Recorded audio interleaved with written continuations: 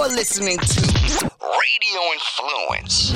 You've seen Chef Brian Duffy on Spike TV's Bar Rescue, NBC's Today Show, and opening bars and restaurants all over the world. Now he's sharing his stories, his friends, and some tips of the trade he's learned along the way.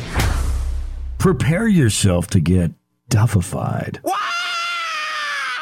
This is Duffified Live with Chef Brian Duffy on Radio Influence. Hey, Friday. How you guys doing today out there? How's everybody doing? How absolutely insane are you guys while sitting in your houses? I see we're starting to get out. Hey, look, at least it's not like brutally hot outside or brutally cold outside. We get outside and walk around, socially distance ourselves, wear our masks now because it's the law. You got to wear a mask, boys and girls. I can't wait to see what kind of robberies start to happen over the next couple of weeks while everybody and their brothers are wearing masks walking into stores. I've heard a little bit of the lawlessness that's been going on. I'm lucky enough to be around the corner from the police station where I live. I want to give the shout out to the boys in blue at the Lower Merion Police Department who have been just amazing across the board from what it is that they're doing out there on the streets. And, you know, there's some crazy shit. There's some crazy people going on out there as well. I'm hearing stories now of not looting. It's not looting. What they're doing is they're walking into stores. They've got masks and gloves on, and they're grabbing bags, or they have bags with them. They fill them up, and they walk out the front door. Lawlessness. Pure lawlessness. They just don't give a shit. I did it the other day. No turn on red. I made a right turn on red. Nobody was around. There's no fucking cars on the road. Now you're going to tell me I can't make a right turn on red? Doesn't mean that I'm going to walk into a store and just steal shit. It's not the way that it works. I had to go to Restaurant Depot the other day because of the fact that I'm not buying from a lot of, some of my purveyors are out there, but they've raised prices and stuff like that. I've got to be really aware of the dollars that are coming in and the dollars that are going out. And I'll tell you what, I've had a lot of fun at Restaurant Depot the last couple of weeks because I'm picking my product, I'm finding the best product that's out there, and I'm spending a lot less money. I used to tell a lot of my clients to stay away from going to these stores, but now I hate to tell you, like my ribs are 30, 40, 50, 60 cents a pound less than what I'm paying from some of my purveyors. 30, 40, 50, 60 cents a pound less. That means that on every rack of ribs, which is 3 1/4 rack of rib or pound rack of rib, I'm saving $2, $3 in some cases. So I'm spending a lot of time at Depot, but I went to go into the Depot yesterday and I walk up and they had a whole bunch of people stopped. You've got to be wearing the mask when you're walking into these stores now, or else you're not allowed in. Same thing's happening in our store at the restaurant. We want you to come into the restaurant. We're going to ask you to wear a mask. We're going to ask you to wipe down when you're walking in and when you're leaving. Same time. Clean your hands, man. Nothing wrong with that at all. Let's not keep the spread going. Let's get rid of the spread. All it is taking care of ourselves, washing our hands and covering our mouths. When you're out walking around, if you got to wear a mask, if you're outside, do it if you're around people. Okay, I don't know what's going on. Is it airborne? I have absolutely no fucking clue. I do know that it's out there and it stays on surfaces. And now they're telling us that the effects of it are starting to dig deeper into the brain, into the lungs, into the heart. So this shit's getting weird, man. But just because they're saying that the curve is starting to slow down, it's starting to flatten out a little bit, doesn't mean that we are about to resume the world as it really should be. Where it should be is we should be super careful. I went out this morning. I went to the doctor's office. I walked in. I wore my gloves. I wore my mask. I was prepared, okay, because it's my job. If you don't have a mask, buy a fucking bandana. Put a bandana around your face. Get a T-shirt. Rip the sleeve off of a long sleeve T-shirt that you got at spring break in Clearwater Beach because you're never going to wear it again. Rip the sleeve off and tie that shit around your face. If you're going to go into a store, put it on. It's not that hard. People are saying they can't find masks. Look, talk to your grandmother. She'll sew you a goddamn mask. Nothing wrong with that. All right. So, okay, that's my rant for this week. That's where we are. I'm not going to get crazy about it. But this week on Duffified Live, we have a wonderful conversation. Ready for this? Chef Mike Fucci from Chef Mike's up there in Needham, Massachusetts. Boys and girls, get your stuff together because he's here with me now. Good morning, Chef. How are you today? Good morning, Brother Bry. How are you? I'm not too shabby, man. I just got back from the doctor. I have had a rod in the tip of my left middle finger for the last 6 weeks, and I bent it this week, so we just pulled it out, which sucked. Oh man, that's not good. You got to stop flipping you're a people chef. off. We get bro. these things, we fuck our hands up. It's the nature of the beast. Pretty much, especially when you're flipping people off all day. Yeah, really. Well, that's more of a Boston thing than it is down here. We just throw shit at you in Philly. You guys flip people off. We throw shit at you. Yeah, I'll stay away from those bricks. Thanks. Yeah, really. So, hey, do me a favor, brother. Why don't you tell us who you are, what you do, and how people can get in contact with you? So I am Chef Mike Fucci. I am the owner of Chef Mike's because I have an ego. I name it after myself. Here in Needham, Mass. You can get me at eat@chefmikes.com, or you can go to Instagram at Chef Mike F or Chef Mike's Needham, and the same is on Facebook. And Twitter is Chef Mike F as well. Nice, dude. So let's kind of go through. I mean, you're about my age, so we've kind of been running this industry for about the same time frame. So, Pretty like, much. where, you know, kind of where are you now? What is your kind of world right now? And then we'll go backwards from there. Yeah, mentally. You want to know mentally, or you want to know whichever one works for you. Oh, mentally, I'm about to go Harry Carey on the damn government. But I mean, other than that, in this industry, we're getting annihilated. Small businesses are only doing about probably about 10% of what they were doing prior to the coronavirus. We're working hard to create new menus, create new ideas, come up with new stuff to attract the public, to hopefully entice them out of their houses. But it's not up here in Boston, from what I'm seeing, it's not really working. A lot of people don't want to come out. We're with number 3 in the country, I guess, or 3 or 4 in the country for the highest rate of coronavirus illnesses and deaths. People are afraid. So in this industry, in you know, our industry, we're getting annihilated, is what's happening. Now, are you guys utilizing any sort of delivery service? Are you guys delivering? Are you guys doing anything in that way? Oh yeah, we're doing curbside, and I'm doing delivery aspect. Funny story. Yesterday, I had Saturday. I was in my office, and I'm trying to do some paperwork, and I hear a strange voice in my restaurant. Right now, I don't allow anybody in here. You can't get in. It's curbside delivery, and Right. It was a health inspector, Right. and I threw her out. Told her, I said, "What do you think? You're special? There's a sign on the door. Get the hell out." And she looked at me like I had 10 heads. I don't care who you are. Well, we're just trying to check the coronavirus protocols. I go, my protocol is keeping you out of my building. So Now, did you guys do any of the ServSafe stuff for that? Yeah, we took care of all that stuff. We did everything we needed to do possible. They sent out memos. All of our inspectors up here, they're fairly decent, and they try to keep on top of stuff. So they sent out all these new protocols that you needed to do for the coronavirus, and all that stuff. And I followed it to the letter. But part of that letter is, since January, I haven't allowed anybody in my restaurant. My staff was ready to quit. They were like, "We're not getting sick." I said, "Good, don't." I said, "Let's keep everybody out. That's it." Right. Since January? Since January. It was January 27th, Jesus, to be honest with you. January 27th, when we found out that up the street from here, there's a place called the Wingate, and it's an old elderly home. It's a place for, rest home. And there was several cases. Then the first case actually happened. The second case happened in Needham up at Restaurant Depot. Depot. So we basically just said, "Fuck it, I'm locking the doors." Wow! And it went to curbside and delivery from that point forward. So that's where I've been at since January. Wow, geez, dude, that's crazy. I didn't realize that you guys were that far back, because I guess for us I think we went full to go March 19. And we stopped at pretty much any sit down or any of that stuff. So, yeah, we kind of pulled everything back at that point. And for us, we're the only barbecue place in the area. My barbecue spot is pretty down and dirty. It's an old style, it's an old smokehouse. It's Texas, barbecue. And that's a beautiful thing right there. Yeah, man, we're rocking and rolling. I mean, we're very busy between all the extra stuff that we're doing, whether it be hospitals and hospitality to, our regular guests that are coming in. I mean, we're running pretty hard right now, so it's pretty crazy. You're still doing You're still letting people in your building to do takeout.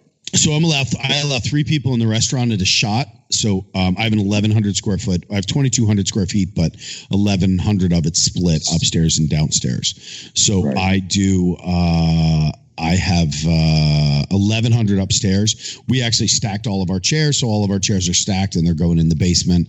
And then we have all of our tables lined up and prepped up, kind of all around the perimeter of the inside of the restaurant. And everything is lined out. So we have tape that runs about 12 to 14 inches across every single table. So every order that comes in gets assigned a number. And then when you walk in, if it's paid, it's over here. If it's unpaid, it's over there. And you can walk in, tell me who you are, grab your food, and walk out the front door. Exactly. So that's basically how our system works, where I stacked up all my chairs and tables. Actually, my chairs and tables are right next to the picture of you and me on the wall. Oh, there you go, dude. Nice. And I don't. There's only 3 people that I let in the building really that aren't employees, and 2 of them are cops because they have to work the area, and I know that they're super clean, so they use my bathroom. Yes. And the 3rd person is my purveyor, and that's it. And that's the way it goes. But he's there's curbside. Give me your name, tell me what kind of car you're driving, even down to the point where give me a license plate, and I'll put it out there for you with your name, and we'll go from that and go from there. But it's just to me. I don't mind doing that. It's a lot, it's 2 extra steps. That's all it is. And I think the people actually like the convenience of not getting out of their car anymore. Sure. Well, I mean, the country's lazy anyway. So that's what I was going to say. You live in certain areas, everyone's lazy. So it's like, oh, you're going to wait on me? I'll even more. Yeah, okay, lady, just stay in the car. But we do some curbside. I mean, if you want curbside, you pull up to the back door. Because my restaurant runs between 2 streets, so my front door and back door, and I've got a kind of a private street behind us, so it works out really well. But I mean, for you guys, I mean, how much adjustment did you have to do? You guys how big is your property? 2,800 square feet inside. I got 15 spots outside. 15 parking or 15 seats? 15 parking spots. Okay. I got 15. So my problem in my setting, Brian, is that, I'm in an industrial area, which is right off the highway. Yeah. So I've got this main road is normally backed up like crazy, and it's a ghost town because less than a quarter of a mile from here is TripAdvisor, Shark Ninja Company, the 4 hotels, and everything is. Dude, tell Ninja to send me some shit, man. Dude, I can't even get them to send me some shit. I would kill for some fucking blenders. I just gave them a huge plug the other day. Oh, you did. Somebody was asking me, I was doing a live video. I'm like, fucking Ninja, man. Ninja's good stuff. I love it. It's great. I got 2 of them, and I had to buy them. I was like, buddy, I give you a sandwich every day. When they come in here, when they were coming in, I said, buddy, I give you lunch every day. I say, I either make you a sandwich or I make you a sauteed item, whatever it is. I go, but I give it to you. I go, you know why? Because I'm trying to poach you for a blender. Go get me a blender. It's the corporate office, for Christ's sake. You got to have something. I mean, for Jesus Christ. Now, did you guys make major adjustments to your menu during this whole time, or what was kind of your, you guys started earlier than everybody. So how did you guys, what did you guys do? So to understand where I'm at, so, I've done fine dining my whole life, and I tried to, this was supposed to be my little retirement gig. Bro, what it's like when you go from fine dining to making sandwiches. Absolutely. And, you're like, oh, I'm going to relax. I'm going to make sandwiches the rest of my life until I retire. This is going to be wonderful, right? Yeah, okay. So basically, when this thing hit, I switched the entire menu over to all my saute and my steaks. I'm back to fine dining to go fine dining. There's some sandwiches in there, but it's not the menu's cut in half. Right. And then I rebuilt it and I restructured it. And I'll tell you what, when I reopen, I'm probably going to stay the same. The menu's flying. I can't keep steaks in the house. I got my New York strip and my filet. I can't leave. I got potatoes, bro, that are the size of infants. Yeah. And people are loving these things. So yeah, we do a smoked baked potato. It's for my new menu. That's a 40 count. Oh, that are massive. So we're doing 40s and we smoke them. We salt rub them and smoke them, and then we split them, and then we stuff them with just a bunch of like smoked mozz, and we do a smoked demi over it, and then you get to choose meats. That's our new. That'll be on the new menu for something fun.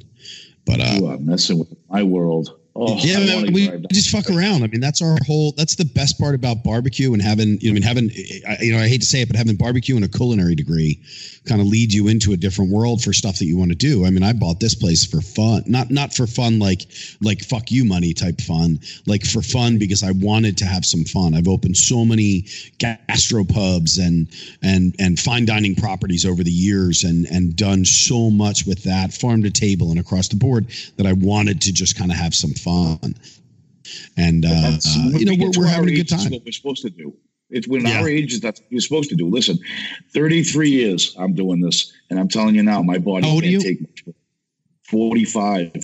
I started when I was 13 in my family restaurant. Right. I mean, literally, I wasn't one of those people that woke up one day and said, I'm going to be a chef. Yeah. I'm going to open a, I started out, my family business was from 1932 is when they started it. They came over from Sicily. And what was the business? It was a Revelant Plaza. It was an upstairs sat 500 people for function facilities, and downstairs the restaurant sat 200. Okay. And I worked both. My uncle was my chef, and long story behind him, but empty the trash, do the dishes, clean the grease traps, do what you're told, and that's it. And he didn't let me touch food until I was 17 years old. Right. And I worked at that place every goddamn day of my life, and there was no activities after school. It's called go to work. Yeah. I mean, to the point where he gave me an ultimatum when I graduated. I said, I want to go to college. He goes, you can go to college and move out of my house, or you can still work at the restaurant and still live with me. Wow, jeez. Yeah, I mean, it was a path, and that was the only path he wanted. I'm a third generation chef. It was my grandfather Michael, my uncle Mike, and then me. Wow. And this is where they wanted it. And I was like, oh, okay, thanks for predetermining my life, you bastards. So, I mean, and so now, 33 years of doing this. I mean, where is your education came from with your uncle and your grandfather and your father? That was where you were kind of learning through. My uncle, and that was it. He was him. He was the one. He was the guy. I've always said this in my life. If Food Network was around back when my uncle was in his prime, there would probably be no other bigger person on TV than him. It was just the way his personality was. Right. And how he liked to behave in the kitchen. I mean, the man was 6'8". He had a 23 ring. No finger. Way. 23 ring finger. Oh, Jesus. That's fucking awesome, dude. This is a man when he said something, you didn't say yes, chef. You got it off the back of the head. Yeah. I mean, it was that type of kitchen because it was all fine dining. We were doing a lot of work for a lot of politicians back then too. Right. A lot of big deals doing the stairs and the weddings and stuff. But yeah, man, I've in all my time, I've never seen anything like this. Right. If my uncle was alive today, he'd be shaking his head. I mean, look, I put a post on Facebook 2 days ago. I did a live video. And Brian, I think you and I are pretty much the same in this. We pretty much wear our emotions on our sleeves, and we like to talk about what's pissing us off for the day, right? Yeah. I go off on this tangent, and I talk about how this 900-pound gorilla is screwing me in the ass, and that's the government and all this stuff. And I'm going on and on and on. Do you really think the government? I mean, I guess on the financial end, they are, correct. But on the health level of it, it's. You can't blame them. Yeah, I mean, we can't blame them. I mean, we've got the doctor that we should be listening to is speaking. Unfortunately, we have a president who reads between the lines and tries to insert his own quote unquote intelligence amidst the idea of he has a writer who is writing the appropriate thing. And what he does is he goes on tangents outside of that. If we just fucking listen to the doctor and everybody stays home for a little while, we're seeing it. My problem is, they talked Thursday about the fact that the curve had starting to flatten out a little bit in the Philadelphia area. Well, Friday was fucking traffic. People were everywhere again. And I'm like, everybody's got to sit down. So I guess on the financial level with what they're doing with the PPP, with the CARES Act, and with the small business stuff, They're really fucking the small guy. Oh, they are big time. Because if you look at what happened today, the Shake Shack's giving back their $10 million that they got from the PPP. Now, with all due respect, you tell me why Ruth's Chris and Shake Shack needed the loan to begin with. When you work as a small business like you and I, okay, what you need to do and what you're basically told to do by your bank is to exhaust every option you have, which means going into your own personal pocket to pay for your business if you need to. So where are the CEOs of these companies? Where is the board of directors on these companies? Right. Start anteing up and then worry about a loan. Yeah. Let the little guy take it first because the little guys are getting slaughtered. I mean, we didn't do anything. My staff stayed on. Anybody who didn't want to work, who didn't feel comfortable, which in reality was my daughter.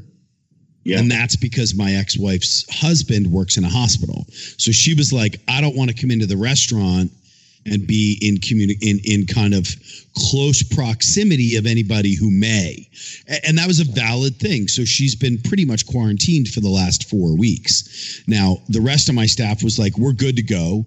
They feel comfortable with what they're doing. One of my guys had, he felt a little bit sick, and I was like, take the week off.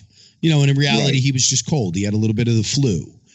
He just wasn't feeling well. So he called me the next day. He's like, Chef, I feel better. I said, great. I'll see you next Wednesday. Like there wasn't even a reason for me to have him come in. But on a financial level, like we didn't do anything because our sales stayed the same, if not increase. And I didn't have to lay anybody off. So for me, there was no reason for me to try to take advantage of that system. Right. And a lot of people are saying, hey, get the free loans, because they're 3%. You don't have to pay them back, blah, blah, blah. But I'm like, I didn't feel comfortable doing that because I wasn't being affected. I agree. Now, granted, I haven't taken a fucking salary out of the restaurant in a year, but that's not what it's about. That's not what I'm trying to do right now. I'm trying to build a great brand, but.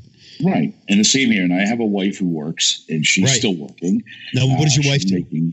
She is a human resources recruiter for Vertex. It's a biotech company in Boston. Oh, okay. There you go. There are probably 3,000 people that work in that office, and they're all working from home.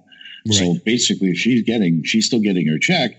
And what we're trying to do is try to be reasonable. And at least in the beginning, I was trying to be reasonable. I said, listen, we got your check. The business can make, instead of making 3,000, 4,000 a day over here, we're making 400 a day. Right. To 500 a day if we're lucky. Okay. I said, I still want to keep the staff on. We had that come to Jesus talk about the money. And she agreed we should keep everybody going. But then my prep guy, who's got a daughter who's got a lung issue, he was freaking out and panicking. So instead of keeping him full-time, he doesn't want to be full-time. He only wants to be part-time. Right. So we're basically trying to manipulate and move around stuff. But I went for the PPP loan, but I got denied. I got denied because there was no more money. Because of what? Because there was no more money. All right. They ran out of money. Guess what? Yeah. And I know, I guess there was another, what was the other company? Somebody got 45 mil, didn't they? Ruth's Chris, Pork Belly. And Ruth's Chris, Ruth's Chris has been a failing brand for, I don't know what their sales are now compared. I've always seen Ruth's Chris as more of a B steakhouse as opposed to an A steakhouse. Agreed. And I'm just not a huge fan of their product. No, and I won't I won't ever go there. And anything that they're supporting or anything that they're doing from this point forward is done with me. I'll fuck up with Fleming's though. I'll fuck up with Fleming's. You ready? Yeah. When this place opens, I'm coming down. We're going to Fleming's.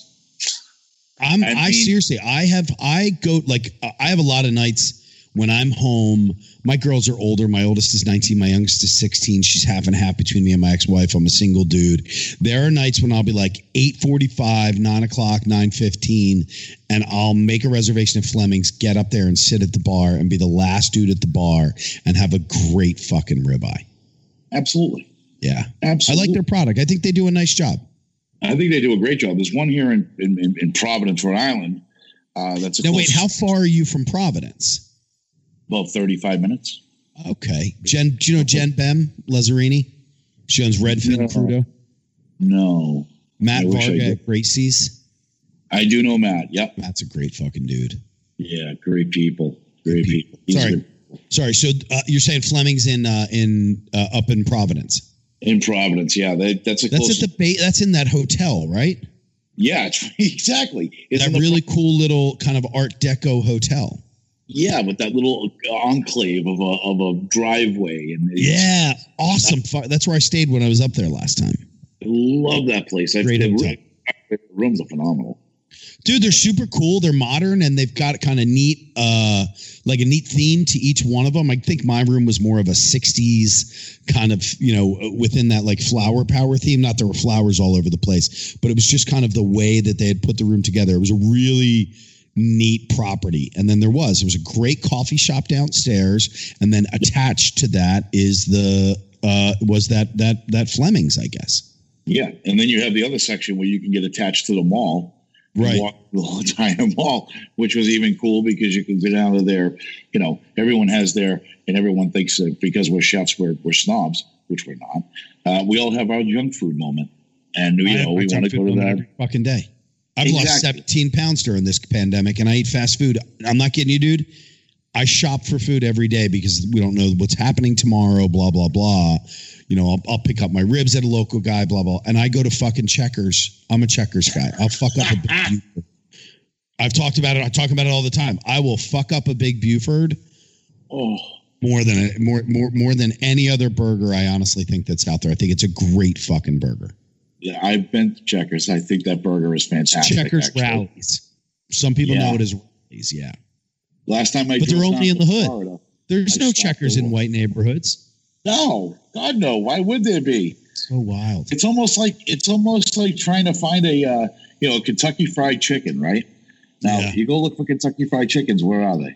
They're in the Dude, I low-income haven't neighborhoods. When was the last time you had KFC? 15 years ago. Yeah, it tastes like shit. I hate to say it. There's too much fucking sodium, and every time that I've ever had it, I feel like a full-blown piece of shit when I'm done. Sorry, KFC. I hate to tell you that. Not that they were ever going to sponsor Yeah. me anyway, but I don't think their product's good. I think that they are absolutely. I think their product is it's all right. I'm going to leave it at that. I'm not going to be a dick. What's your fucking? That's that- What's your go-to guilty food? Whether it's like a day off, run home after the end of the night, like what's your guilty? You're going to hate me for this. Oh, go for it. Let me hear it. You ever have olive loaf? Yeah, like pimento loaf. Pimento loaf, yes. Yeah, sure. That's Absolutely, my go-to. dude. That's my go-to. Okay. For some reason, I can't escape this stuff, and I've asked myself the question 1,000 times: what got me so hooked on this? And I have no idea. But for me, that's my go-to. It's delicious for me. I eat that remember all that day. as a kid. I mean, that was like a big thing as a kid. My mother bought it as a kid, and it's fucking bologna with olives in it and pistachios. Yeah, it's delicious. Yeah, It's unbelievable. I put it on my Cubans, dude.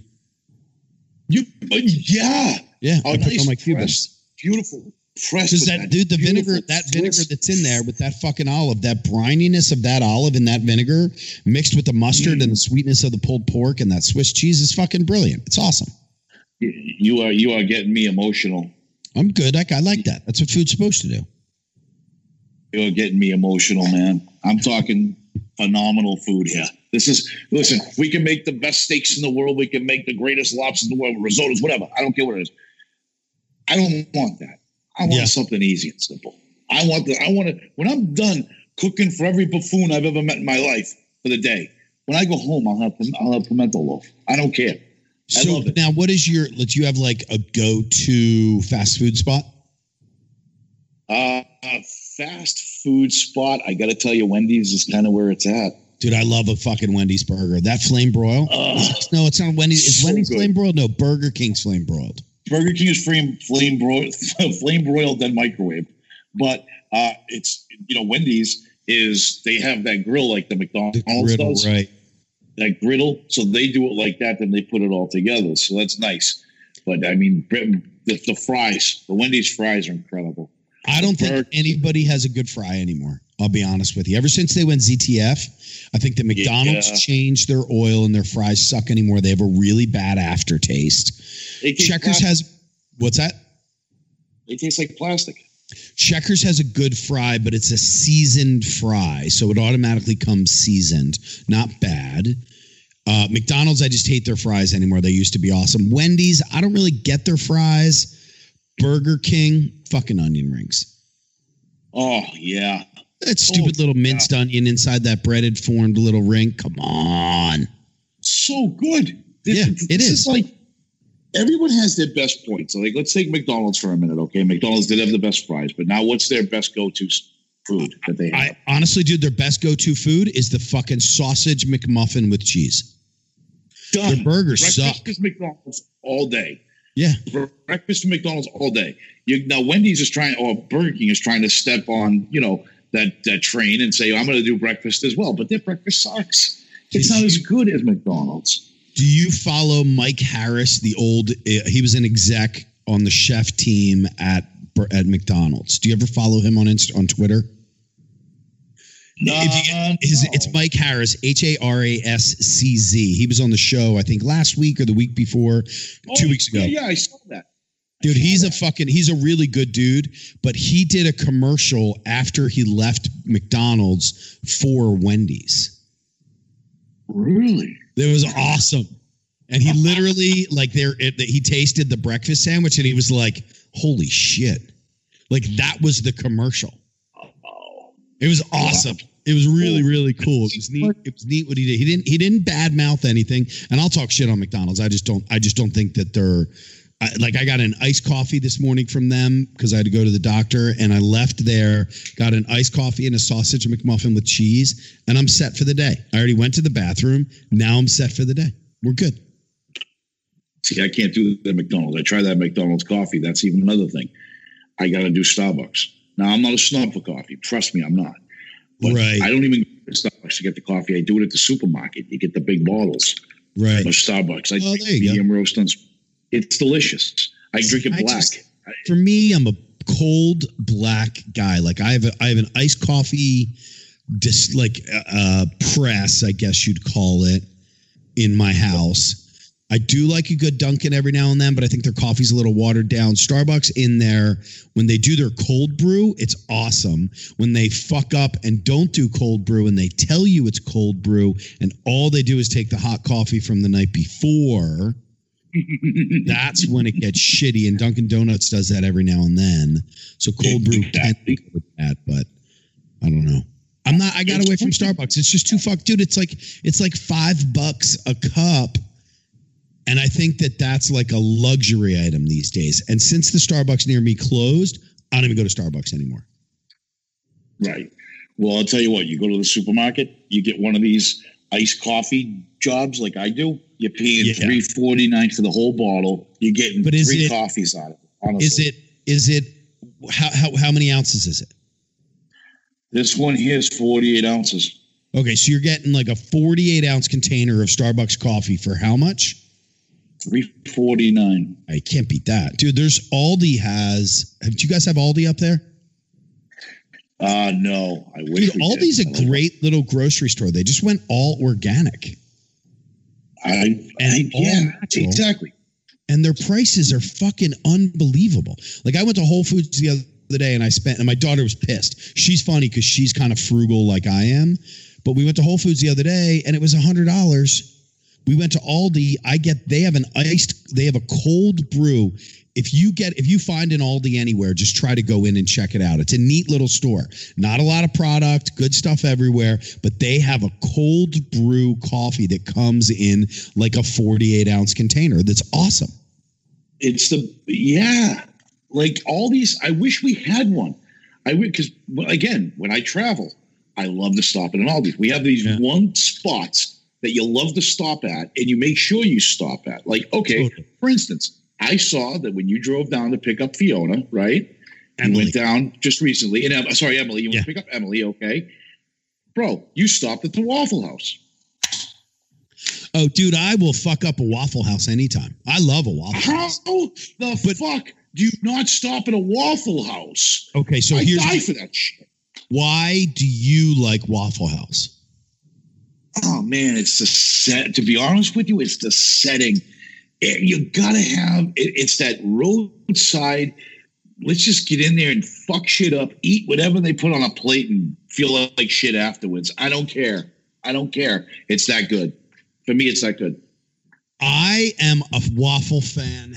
I'm a Waffle House fan for 3 reasons, and in this order: the service, let me back up. The cook, that motherfucker cooks audibly all day long in code. Yeah.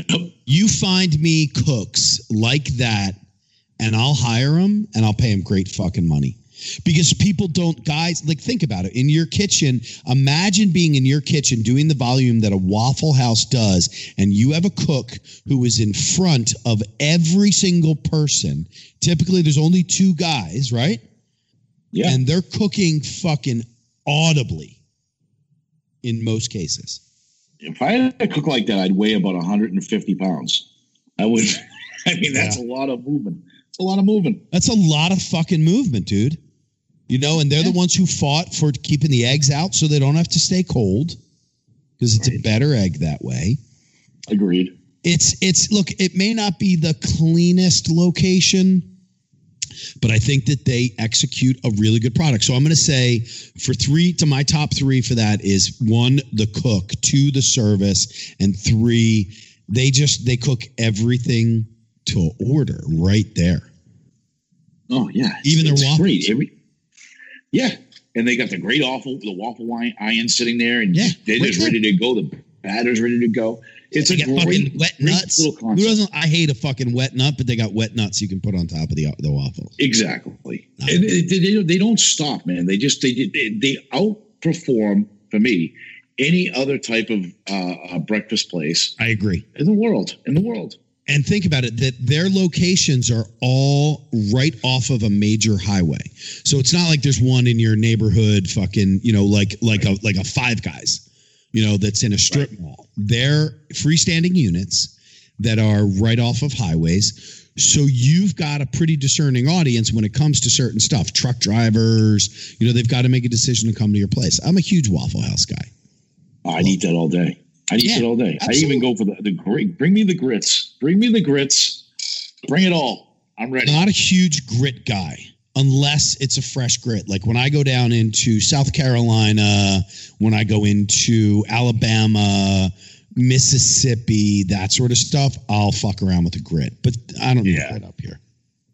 I love grits. I do. I make them myself when I can, when I have time. It's not a quick process making a real grit.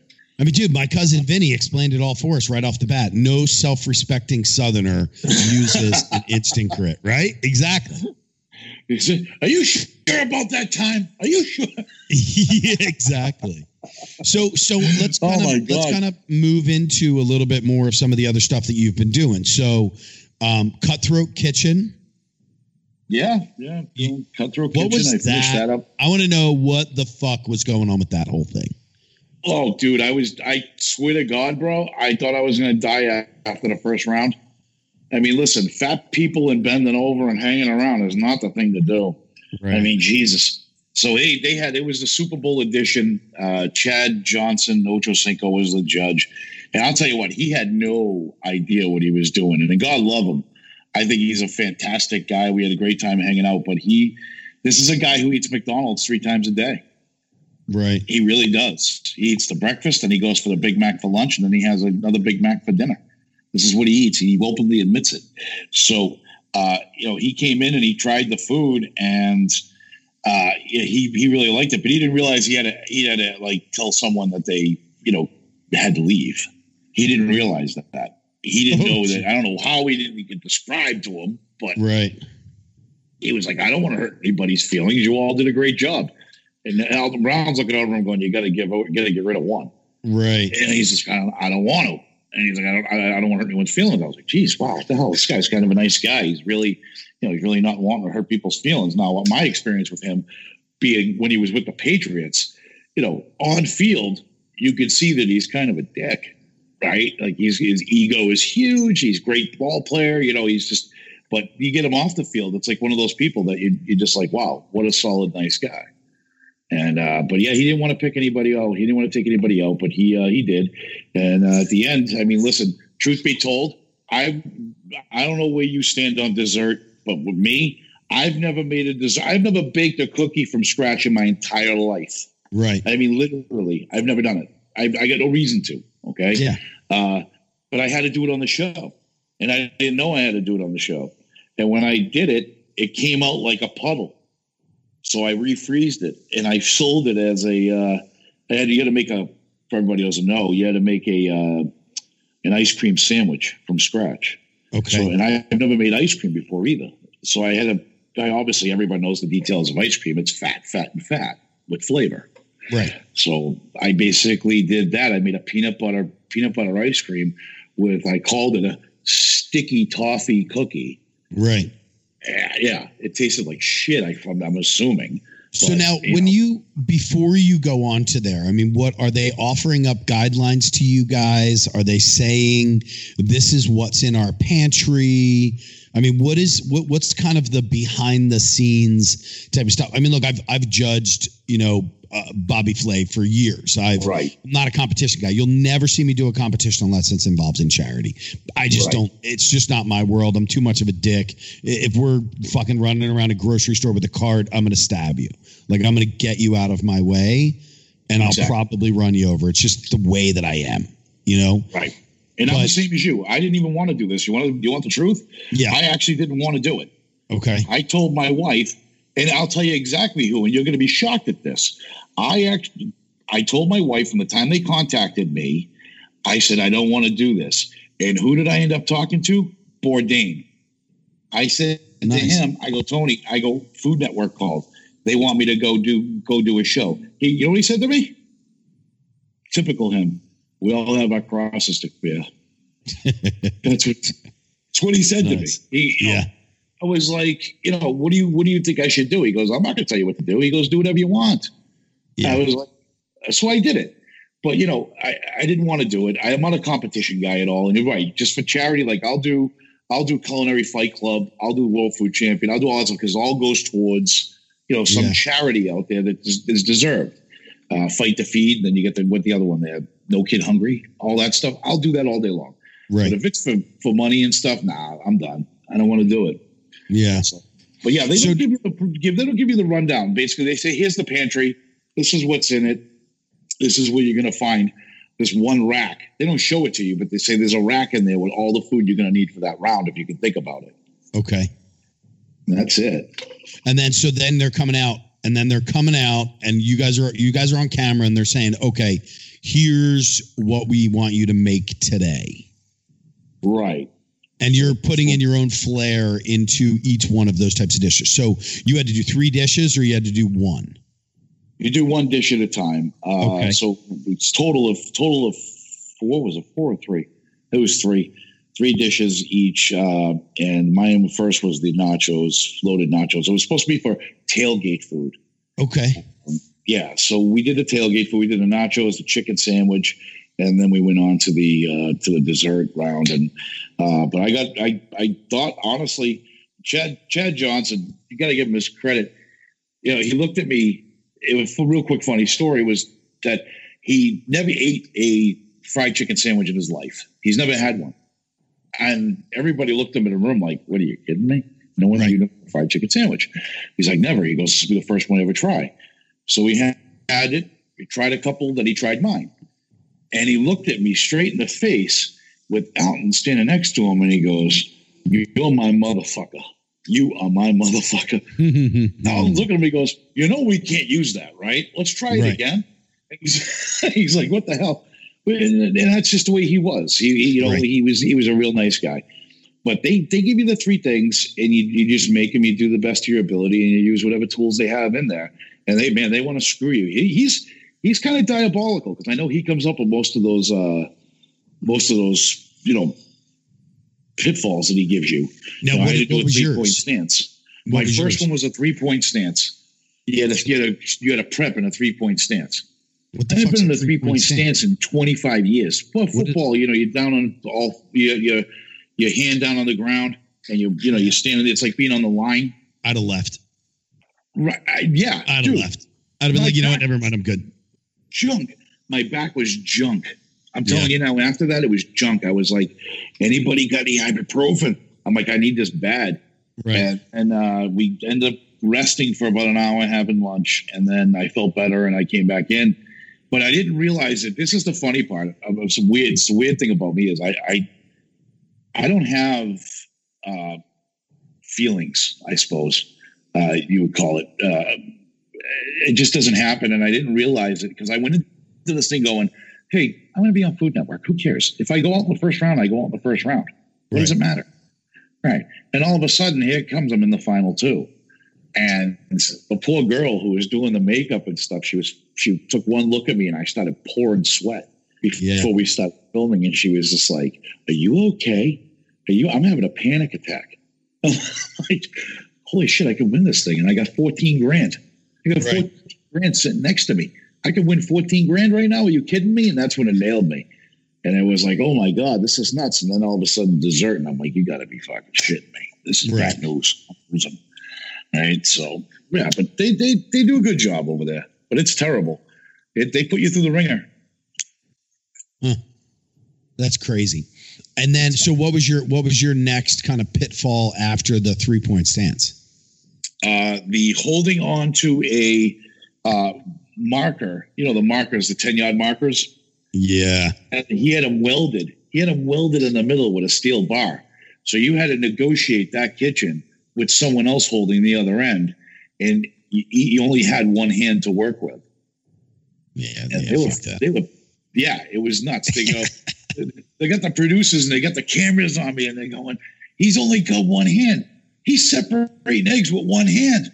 And I'm like, "Yeah, so?" I'm like, "You do it if you work in a real kitchen, you do it on a daily basis. You try to do as quick as you can. Yeah. Be separate." I'm like, "Dude, shut up." I'm like, "I'm busy. Leave me alone."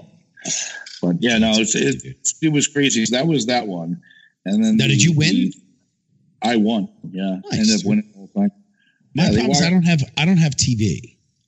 Nobody should have TV at this point. I know. I have Netflix and I'm good. I'll binge. I binged a little last night on some stuff. I'm watching this documentary on this dude whose wife fell downstairs and he was an author. It's called Stairways. It was pretty fucking good. But Wife's got me watching some of that. She wants to start it. She said she started a little bit of it and it was good. She wants me to start watching that. What is now do you have like go-to TV or go-to show at the end of the day? I will watch Chicago PD, Chicago Fire, and Chicago Med all day, all night, nonstop. I just something about it. It's a lot of fun. It's Dick Wolf does some good writing other than, what's that show? Law and Order, SVU. That thing just jumped the shark 15 years ago. Right. And I'm kind of over it. So I don't watch that anymore. But the Chicago series are really good. When you get to Netflix, I know you've seen Tiger King. Yeah, man. I watched that. Pretty funny. I watched it on the way home from Florida. Oh. So my daughter drove and I binge watched Tiger King. Yeah. I mean, you have to. Look, have you ever seen a show that has been more promoted or talked about than that episode, than that series? I can't say anything. I don't think I've ever seen anything promoted that way. It's like a good car crash that you can't, you'll rubberneck the hell out of it. You can't stop watching it. Once you add Florida people into stuff, I think it really opens up the dynamic. Like there was this period I was on a panel once with the director of programming for, I don't know, one of the networks. I can't remember the networks that these shows were on, Duck Dynasty or whatever. And he said Duck Dynasty sat on his desk for 10 years because they didn't want to be perceived as making fun of the South. And this was like right around, housewives of all the fucking country, all the states around the country.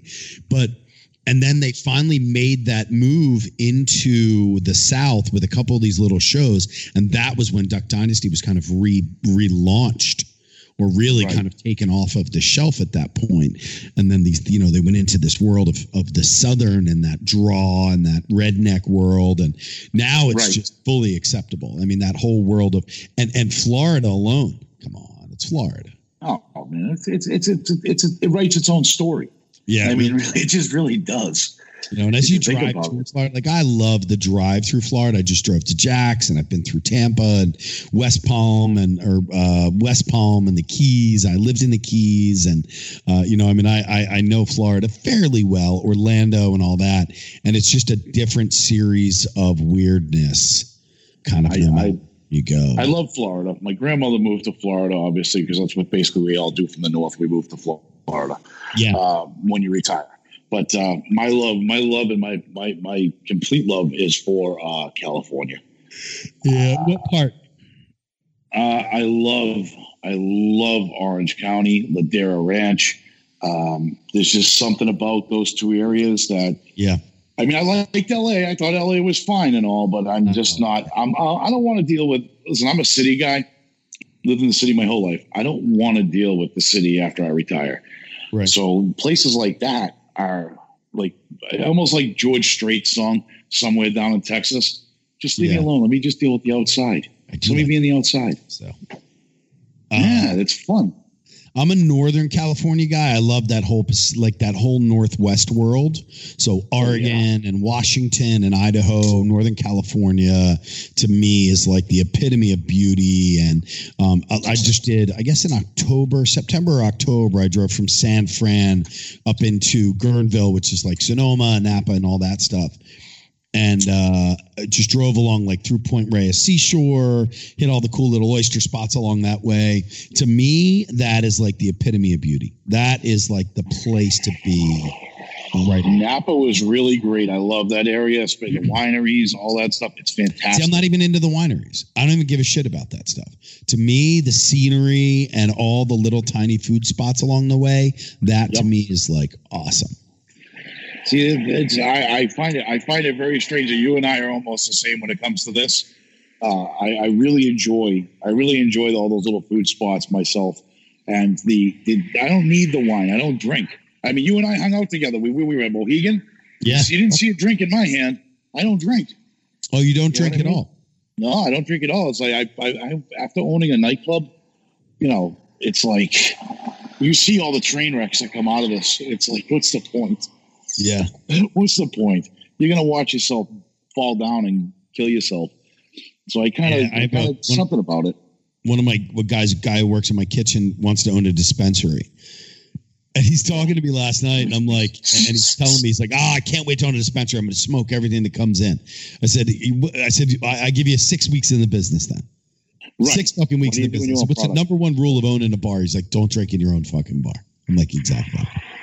Exactly. My uncle actually saw me. He was always my partner in any venture that we did. And he one day I was in the office and I was doing some paperwork, counting some of the money, and I had a bottle of tequila in front of me. And that was when Sauza first came out, and it was delicious. And I had the bottle sitting there with a glass, and I felt that hand right off the back of my head. And he looked down. He goes, "You don't drink your own product, you idiot!" And he took the bottle away from me. He goes, "That costs money." And I'm like, okay. Yeah, man, that's your profit right there. I said, yeah. So I learned a lesson young. I mean, like I said, I started young. So he taught me the good do's and don'ts of any business that you're going to own, especially in the restaurant industry. You have very thin margins. Do you not drink at all? Occasionally. Like if I put it this way. Now you're gonna laugh. I got a case of Miller High Life in my walk-in right now. Right. It's been there for 3 months, and I'll grab one every once in a while and just toss one back at the end of the night and go, Jesus. Dude, I do love a fucking beer at the end of, like, when you're done cleaning, wiping down, mats are placed, shit's away, counts are done. Fucking love a good beer. But I drink Budweiser. Oh, you drinking Bud? are you doing? Fuck yeah. You gotta It's drink. famous Yeah. Budweiser, another brand produced by another brewer. It's called So Much Brew and Age. Our exclusive Beats with AD produces the smoothest of taste and drinkability you will find in no other beer at any motherfucking price. Yeah, dude. I love Bud. For years, I've always loved Budweiser. Really? Yeah, I'm not a craft beer guy. I don't need the newest 90-minute session IPA. Like, I don't get into any of that. It's all super bitter to me. I've just never been a fan of craft beer. Look, I respect the art and I respect the craft of what it is that they're doing and the way that they're putting these products together and, the artisanal nature in which it's prepared. But for me, I'm just not into beer. I drink Bud bottles. I don't want a can. Don't give me a fucking aluminum bottle. Go fuck yourself. Give me a brown bottle of beer and I am a happy guy. Or super clear like the champagne of beers and I'm good to go. But I drink PBR, Miller High Life, Bud, and I'm good. Corona. Listen, I sit down at a bar and if I say to you, just give me what you got because you don't have my Miller High Life, okay? If I decide to drink that day, I'm out with friends, like social event. If you show up in front of me with a fucking blueberry in my beer, I'm slapping you. I don't want no fruit in my beer. You're getting it right across the fucking lips. Now I respect the craft of that. And I respect, I dated a woman for a while. Her and I were, for back and forth for 2 years, whatever it was. Her knowledge of craft beer was unmatched, we'd be together for a month, like as a relationship and then break up for 3. And it was like every time that we would go out, I always learned something. Her knowledge of beer and what she curated in her beer list for her restaurant was unlike anything that I've ever seen before. And she'd come down to Philly and she'd end up at Tired Hands, which is a great, very worldly, widely known brewing fermenteria around the corner from me. And she would go in there and be in heaven. And I'd be like, I'll be at the Irish pub around the corner drinking a bottle of Bud. Right. I mean, I mean, just like you, I respect their process. It's just like us. We're creators. We're creators of raw anything, right? And we're artists. We're trying to put something together. I respect their process. I respect that they're artists. But don't put a blueberry in my fucking beer. That's all there's to it. So what's next? What's next for you guys now? I mean, where is Mike Fucci? Where is Chef Mike's? What are your plans? What is the plan for you guys for the next 6 months in the midst of all of this kind of shit? I mean, I guess just stay the course and still try to be relevant with your menu. I mean, that's where I'm at. I need to make sure that we stay, just like any restaurant at any given time, reinventing yourself is always the most important thing because people don't want the same old BS. So you got to keep, I figure if you keep your menu fresh, I should be okay. Now, am I going to get a loan from the EDIL or am I going to get a loan from the PPP? Probably not. And that's fine. I listen, when you open your restaurant, no matter what happens, it ultimately falls on you. Yeah. And if something happens that's unexpected, that's fine. But you got to be able to be creative and you got to be able to know how to roll with the punches and reinvent yourself. And if you don't, you're going to sink. And I'm not sinking. I told the guys here in Needham, hey, listen, I'm not going anywhere. I told all my staff, I'm not going anywhere. I go, neither are you. So don't worry about it. I said, I'll figure this out one way or another. Now, I opened this place on August 4th last year with $26 left in my bank account. Who opens a restaurant with $26 in their fucking bank account left? Nobody. Right. You're an idiot at that point, right? I get everything I have in here is brand new equipment, brand new everything, right? I went all out. I'm an idiot, okay? And that's fine. But here I am again. I'm right back to that same situation where I'm looking at the bank account and I'm down to $24 now instead of $26. Yeah. And I'm going, okay, so the last 8 months didn't matter. And that's fine financially. We start over again. We reinvent ourselves. We come up with the clever ideas. And even if it means that I got, okay, for instance, can I afford to do this? No. But next week I'm giving 200 meals to the Boston Police Department. Okay? Can I afford it? No. But I'm doing it. You know why? Yeah.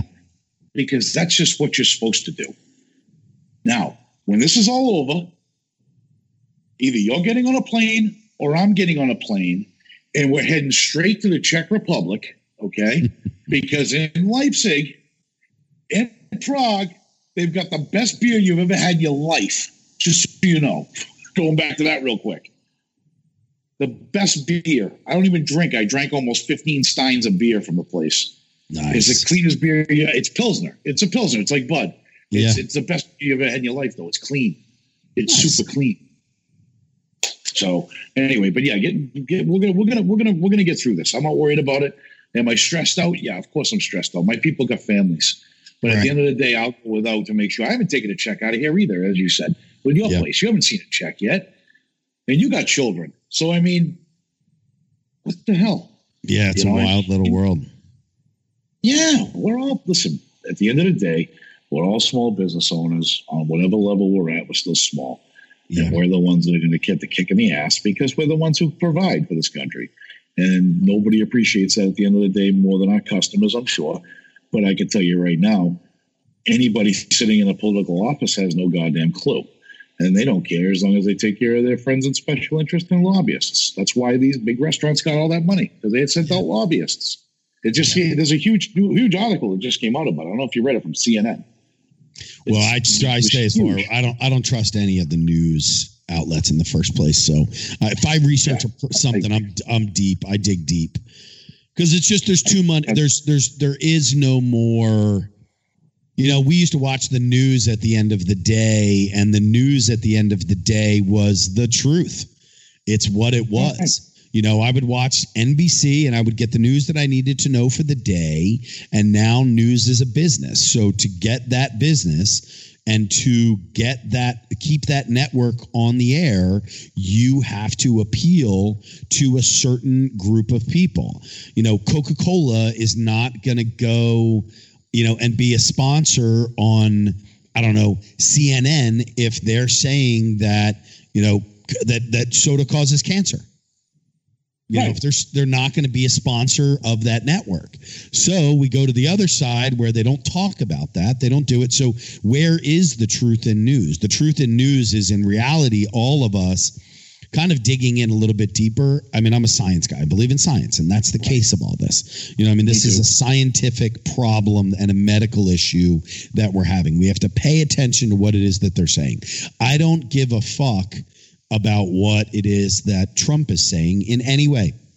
And whether you voted for him or not, this comes down to a leadership issue. And as a leader, we have to make sure that the people, that if we don't know something, that we have the right people in place. You're not a baker. If you want to make desserts, you're going to bring somebody in who knows how to bake. I'm not a doctor. If I'm the president of the United States and I don't know that much about medical, I am standing up and I'm saying, these are our cases. This is where we are right now. This is what we're going to do now. I'm going to bring the expert up here who's going to talk. That's where the problem lies, because he's trying to be an expert to insert his thought process into everything, which just makes him look and seem more like a buffoon. It's just the nature of what he's doing. So, and again, three people standing there that are doctors. You got one guy who's the head of the infectious disease in the entire world standing right there telling you it's going to be 6 months before anything gets done. And we're not going to have a cure or an antidote for a year to 18 months. And he gets up on the microphone and goes, it's all great. It's wonderful. We got 15 people. It'll be gone soon. And you'll go back to work. No, listen, buddy, eat a dick because you're a moron. Okay. I didn't vote for the fool. I wouldn't vote for the other fool either at the time. But I'll say this. The only person I listen to when the TV comes on is Fauci, and I mute Trump. I mute it. I don't want to hear his mouth. So I mute it, and I wait for Fauci, and that's where I get my real news from. But I think that, to your point, Truth in News, it died, Truth in News, when Walter Cronkite died. Because that was the only time you ever got it. I think Truth in News died when we had news networks that came out that were now businesses. There was no business of the news prior to CNN, MSNBC, Fox News. There was no business of news.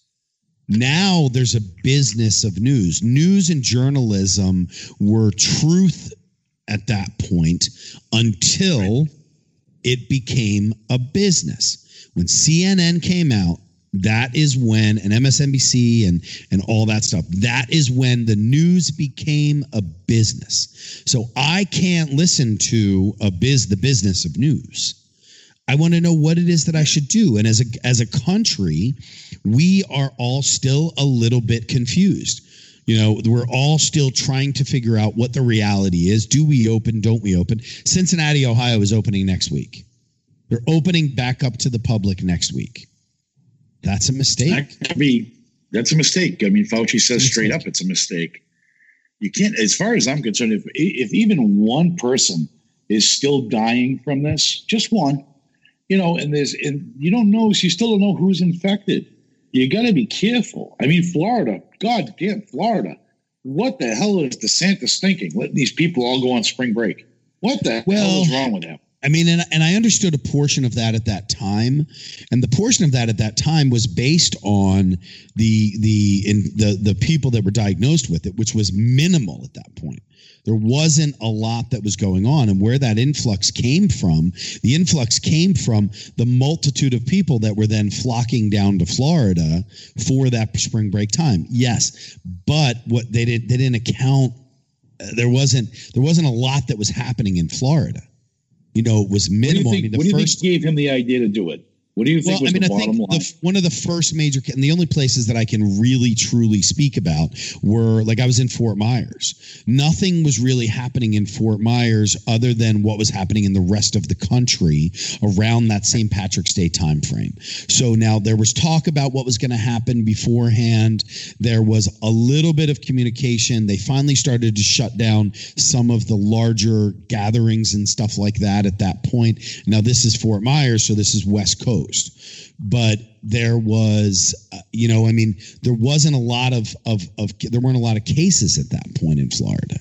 So there wasn't a huge reason. Now, once St. Patrick's Day, that weekend before, or that week before, within 12, 13, and 14 started to happen, that was when they were like, okay, we're starting to see a couple of things. But like Fort Myers didn't have a real case until the week after St. Patrick's Day. So there wasn't a tremendous amount that was going on. So I understood that portion of it during that time when I was down there. Now, when I was down there, my whole thought process was I need to get the fuck home. Like, right. I want to get home. And as I was flying out of Florida and I was standing in line at the airport and I have a mask on and I have gloves on and there are people, and I was walking through pre-check and I'm looking in the regular, in the other line, and people are hugging and high-fiving and hanging out and talking and chatting and sharing drinks and doing all of that stuff. And I was almost like, I was kind of mortified. You know, that there wasn't more of a community conversation about what was happening at that time frame based on what was happening in the rest of the country. So, you know, and then when you get into Tampa and St. Pete's and all that stuff, like where Jerry and those guys are from. Hey, Jerry, can you hop in here real quick? Do you mind? Hey, I don't have my mic on, but hopefully you can hear me. So Jerry lives in Tampa, St. Pete area. I mean, around that St. Patrick's Day time frame, where were you guys? I mean, we were kind of in the same boat as everybody else. We were just monitoring everything. And, right. You know, the thing that got us were the hordes and hordes of people going down to Clearwater Beach. Right. And, I mean, the beach was mobbed, and there was no such thing as social distancing. I mean, people were on top of everybody, and it was a mess. But they've since closed the beaches and pretty much shut everything down here as well. Was there any form of and I don't want to use the word, but was there any form of outbreak that they kind of tracked that happened to that massive amount of people that were coming down there at that point? Was there an influx of infection afterwards? I wouldn't necessarily say there was an influx, but again, like you said earlier, you know, the biggest issue we had was tourists coming in from out of town. Right. You know, to the point that DeSantis, and I'm not a fan of him whatsoever, but right. DeSantis actually, you know, they were stopping people at the border from, people coming in from New York, driving in. Yeah, that was when I was leaving. That was when I was leaving Jacksonville. Right. So that was the week after St. Patrick's Day. That was that Monday. They were starting to really get involved and saying Pennsylvania, New York, New Jersey, Delaware. If you were coming down, that was when, and even I think the day that I left was when they started a quarantine process for anybody coming out of those regions that was in Florida at that point. Well, the thing you've got to keep in mind, too, I mean, when you're talking Florida, the biggest industry in Florida is tourism, you know, and this couldn't have hit at a worse time for the state of Florida with spring break, like you said. Huge. So it was just a total, it was a cluster. I mean, everywhere. Yeah, that's it was a financial decision by the governor is what it was. Oh, absolutely. He made a financial decision. Well, and now a safe one. Right, and now you're seeing, DeSantis is coming under fire now. I don't know if you guys have seen anything about what's going on with the WWE in Orlando. Well, I mean, Tampa was supposed to host WrestleMania this year, and WrestleMania was going to bring $200 million into the Tampa Bay area, and they had to cancel it. So, I mean, just take that out of it. We'll see what DeSantis is doing now with the WWE. And he just said that they were an essential business, basically to save Vince McMahon's ass for a TV contract. Is basically what it comes down to. But, when you look at everything else, nothing he's done has made sense. And he's a walking contradiction. Right. I mean, the guy can't even put a mask on properly. No. So, yeah, I mean, it's just, it's a mess down here. And like I said, with tourism being the main industry in Florida, and hitting in spring break, it couldn't have hit at a worse time for the state of Florida. Yeah. My problem is the fact that you have so many people that live in Florida that are elderly because they're all transplants from up north, right? We have all these people that are still there for the winter. We have a nursing home about 10 miles from where I live in Clearwater that I think at last check, there were 25 residents that all came down with the coronavirus. 9 dead, and I think 19 staff members that work at the nursing home. It's horrible. Christ. It's horrible. Well, we should open the country back up, boys. That's what we should do. Yeah, exactly. Well, I mean, if you look at California, California's shut off. They're done large events until June 21, if I'm not mistaken. Like any gatherings, I think it's over 100 or over 1,000. I can't remember what it is. It doesn't. Either way, it doesn't matter. But any large gathering. So that now you're talking about the state of California. No sporting events. I heard the Jerry. You would know. You're down in St. Pete and stuff. There's a lot of training camps. What are they saying about baseball? Oh, it's shut down. I mean, there hasn't even been any talk about anything restarting because again, that hit right in the middle of spring break when spring training's going on. Right, exactly. And they pulled everybody out of spring break. But that would be the only sport that would be able to be open. So if you think about it, that would be where you can social distance, without a crowd in the stadiums, obviously. But to keep your TV rights, keep your money coming in, it's been the only one you can do. And tennis. That's and golf. Is that a sport? Yeah. Oh, okay. Just checking. I mean, even doubles. You can even do doubles in tennis. You couldn't really do a foursome in golf unless everybody was separate carts and taken off in different ways. I mean, what other sports could you do that could be done as a separate world? You can't do basketball. You can't do football. Soccer, you can't do. Wrestling, you can't do. Oh, I mean, fucking hurling or curling. Oh. Or curling or hurling. You can't do any of it. I love curling. That's because you got that northern stuff in. You're so close to Canada. Well, I was a hockey player for 17 years. I was a goaltender. I love anything on ice, with the exception of Disney. I don't know, maybe. All right, boys. All right. We've gone every single angle that we can, so much so that we've even pulled Jerry into the conversation. But, Mike, we got to roll, brother. I appreciate your time today. Why don't you give us one last round, who you are, what you do, and how people can get in contact with you. Well, I am Chef Mike Fucci at Chef Mike's in Needham, Mass. And you can get me at Chef Mike F or at Chef Mike's Needham on Instagram and on Facebook. Also, Bri, thank you very much. Jerry, thank you. I want you guys to stay safe. I appreciate everything.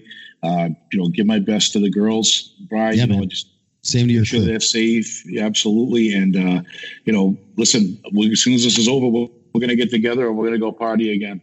I'll take a Budweiser any day, brother. I'm with you. I'll get you the keg. How's that? Well, I don't like draft beer. I like a fucking bottle. Well, just give me a case. I got Anheuser-Busch down the street from me here, so they're delivering every day. I'll get you 10 cases. I don't care. All right, brother. All right, man. Thanks for hopping on. I appreciate it. Cheers, dude. Thanks, guys. Ciao. Adios. There you go. Chef Mike Fucci out of Needham, Massachusetts. Mike's been a good dude, and he and I have kind of followed each other on Instagram and Twitter and all that good stuff for a while. And Mike said, hey, brother, I'd love to get on the show. And so what a proper time, really. I think it was a great time for him to get in just in the middle of all this, doing his Cutthroat Kitchen stuff in the past. And now he's opened up his own little spot up there, which is always fun. So big round of applause to Chef Mike Fucci up there at in Needham, Massachusetts. I always find it weird that if you're from Mass, I think you say Mass, but if you're not, you're Massachusetts, or just outside of Boston or something to that effect. So, I mean, I don't know, Jerry, would you ever say I'm from Tampa, FL? No. Tampa. No. I would never say I'm from Philly, PA. Yeah, no. Are you saying LA, California, New York? Man, I guess in that case you probably. If you said you're from the Bronx, you're from the Bronx. That's in New York. But I guess Needham. Yeah, I guess I would, because I know everybody I talk to, they're always from Mass. That's weird. I've never heard anybody say that down here. Yeah, no, not at all. That's odd. So. All right, everybody, do me a favor. Thanks so much to the crew. We got Jerry and Jason out there at radioinfluence.com. I say this every single episode. It's very, very simple. If you have an idea for a podcast, reach out to the boys. Trust me, they will talk to you. They'll let you know whether or not it's going to be a great idea or how you can coddle that and what to do. They've got over 20 podcasts that they're running right now. These guys are executing them at an unbelievably high quality, not only quality, but pace as well. So talk to these guys, get something going with them. They're a great resource of information across the board. Plus, they're good friends of mine. So do what you got to do. Maggie Gagliardi out there, Mag's Art at MAGZART. Guys, look, I'm going to tell you what's going on with Maggie right now. She has been designing beer can labels, working with these local breweries up in her region of Connecticut and Rhode Island and Mass, up in that way, and she's unbelievably talented, and I'm lucky enough to be able to be friends with her and to be partnered with her on this project at Duffified Live and what she does. Please get out there and follow her at Mag's Art. Michelle out there at Techno Solution, y'all know I talk about her on a weekly basis. My websites, some graphic design stuff that we work on for different projects that I do. She does all of the menus for every single client that I work with. Every person that I did on the show, she developed and worked with their menus as well and put some really cool stuff together. So boys and girls, do me a favor, get out there and and work with Michelle at Techno Solution. TECHKNOWSOLUTIONS. That's the woman to talk to. Y'all do me a favor. Have a wonderful day. Thanks for coming out, and wash your goddamn hands and be nice to people. Cheers. Didn't get Duffified enough? Follow Chef Brian Duffy on Facebook and on Twitter at Chef BRIDUFF. Look for the blue verified checkmark to get exclusive content and to see what's coming up on next week's show. This has been Duffified Live with Chef Brian Duffy on Radio Influence. This is A Place for My Head Quick Picks on Radio Influence. This week on the A Place for My Head podcast, Brandon Thompson and I are talking to longtime Tampa Bay and Atlanta radio personality Jesse Cage. Brandon, you and I had talked a little bit earlier about some openness and how it takes time for people to, and again, not to be cliche, but to realize it's okay to not be okay. And then it's also okay to express that and to let people around you know that it's okay. And for me, and doing radio for 24 something years, it's the ups and downs of that business. And when you're riding really high, it's easy to push and quiet the demons because, well, I'm Jesse Cage, I'm number one, I'm doing this, I'm doing that. And you don't let those things start to creep in. But how fragile so many of us are, not just in the radio, but in the entertainment business in general. When you lose your microphone, whether that be for a day, a week, a month, a year, whatever the case may be, it's really easy for that insecurity and the anxiety of, am I good enough? The depression of, why don't I have a job anymore? And really this time, after all these years, the last year and a half or 2 years, I've finally been able to embrace that shit. I've been able to embrace those demons and go, you know what? I'm not always okay. I don't, people will look at, my Facebook and it's like, oh, him and his wife are always happy and they're always doing these things. And oh, look, he's at another concert, or he's, front row at WrestleMania or one of these things. Everything is great. And then realize that, well, we all still have to come home at night and we still have our struggles with our spouse, living together, being quarantined together. Exactly. Yeah. You start kind of getting each other's throats and to start putting out into the world that, man, it's not all just roses, man. A Place for My Head with Brandon Thompson and Jerry Petuck can be found on Apple Podcasts, Stitcher, TuneIn Radio, Google Podcasts, and RadioInfluence.com.